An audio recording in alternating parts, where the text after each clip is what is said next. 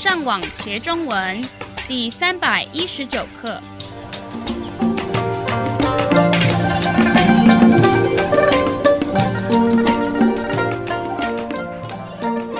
大家好，我是杨老师。大家好，我是赖老师。And hello, I'm Adam. 欢迎加入我们的中文学习课程。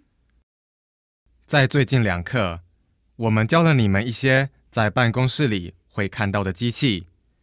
那在今天的课程中，我们要讨论在什么时候会用到那些机器。让我们先来看一些名词。文件 Document or file on a computer. 设备 Facilities or equipment. 图片 Image or picture. 报告 Report. 简报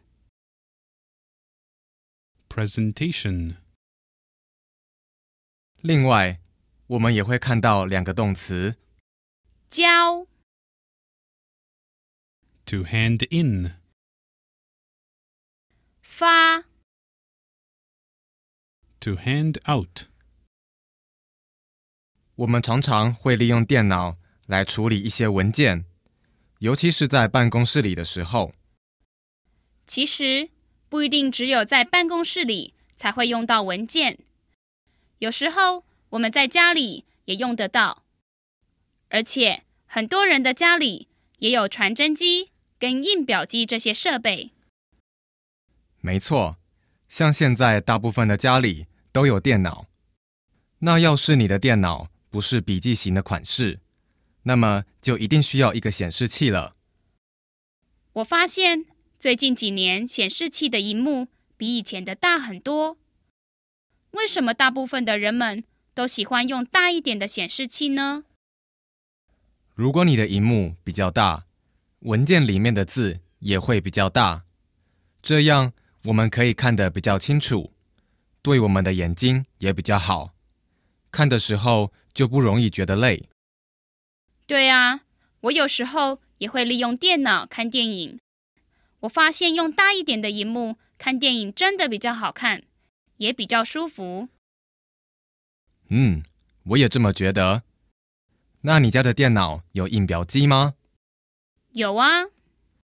那你都用你的印表机做什么事情？比如把电脑里的文件印出来。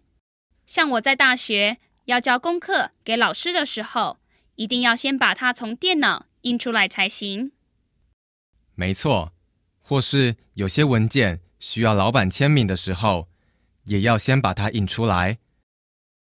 那你的印表机有印彩色的功能吗？有啊。你为什么需要印彩色的这个功能呢？你交给老师的功课，不是只要黑白的就可以了吗？有时候是一个报告，所以里面需要一些图片。要是图片跟字都是黑白的，就比较不容易看清楚。那要是在公司里面，他们要给客人看一个报告，或是简报，如果图片是彩色的，这样客人看产品的时候也会比较清楚。有些人做简报之前，会先把简报的内容印出来发给大家看，这样大家就能更了解简报的内容是在说什么。没错，那我们最近2课也讨论到传真机这个机器。那你的家里有传真机吗？并没有，因为没有人会传真资料给我。如果需要的话，他们会用电子邮件把资料寄给我。对。可是人们发明传真机的时候，网络跟电子邮件不像现在那么流行。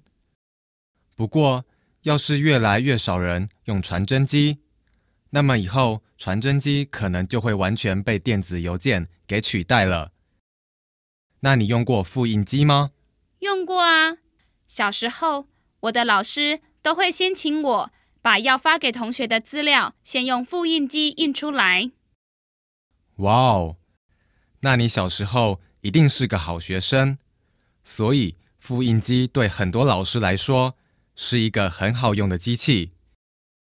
可是有些人认为用太多纸对我们的环境并不好，所以要记得要做好资源回收的工作，或是重复用那些纸。好，让我们复习一下今天教你们的生字。Document or file on a computer. 文件、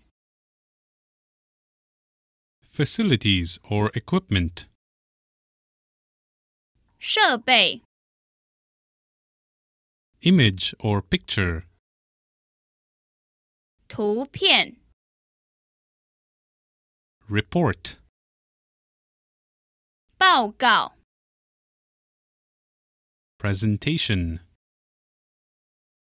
简报、 To hand in. 交、 To hand out. 发。我们的会员可以上网到我们的网站 ChineseLearnOnline.com 这个地方做更多的练习。你们继续加油！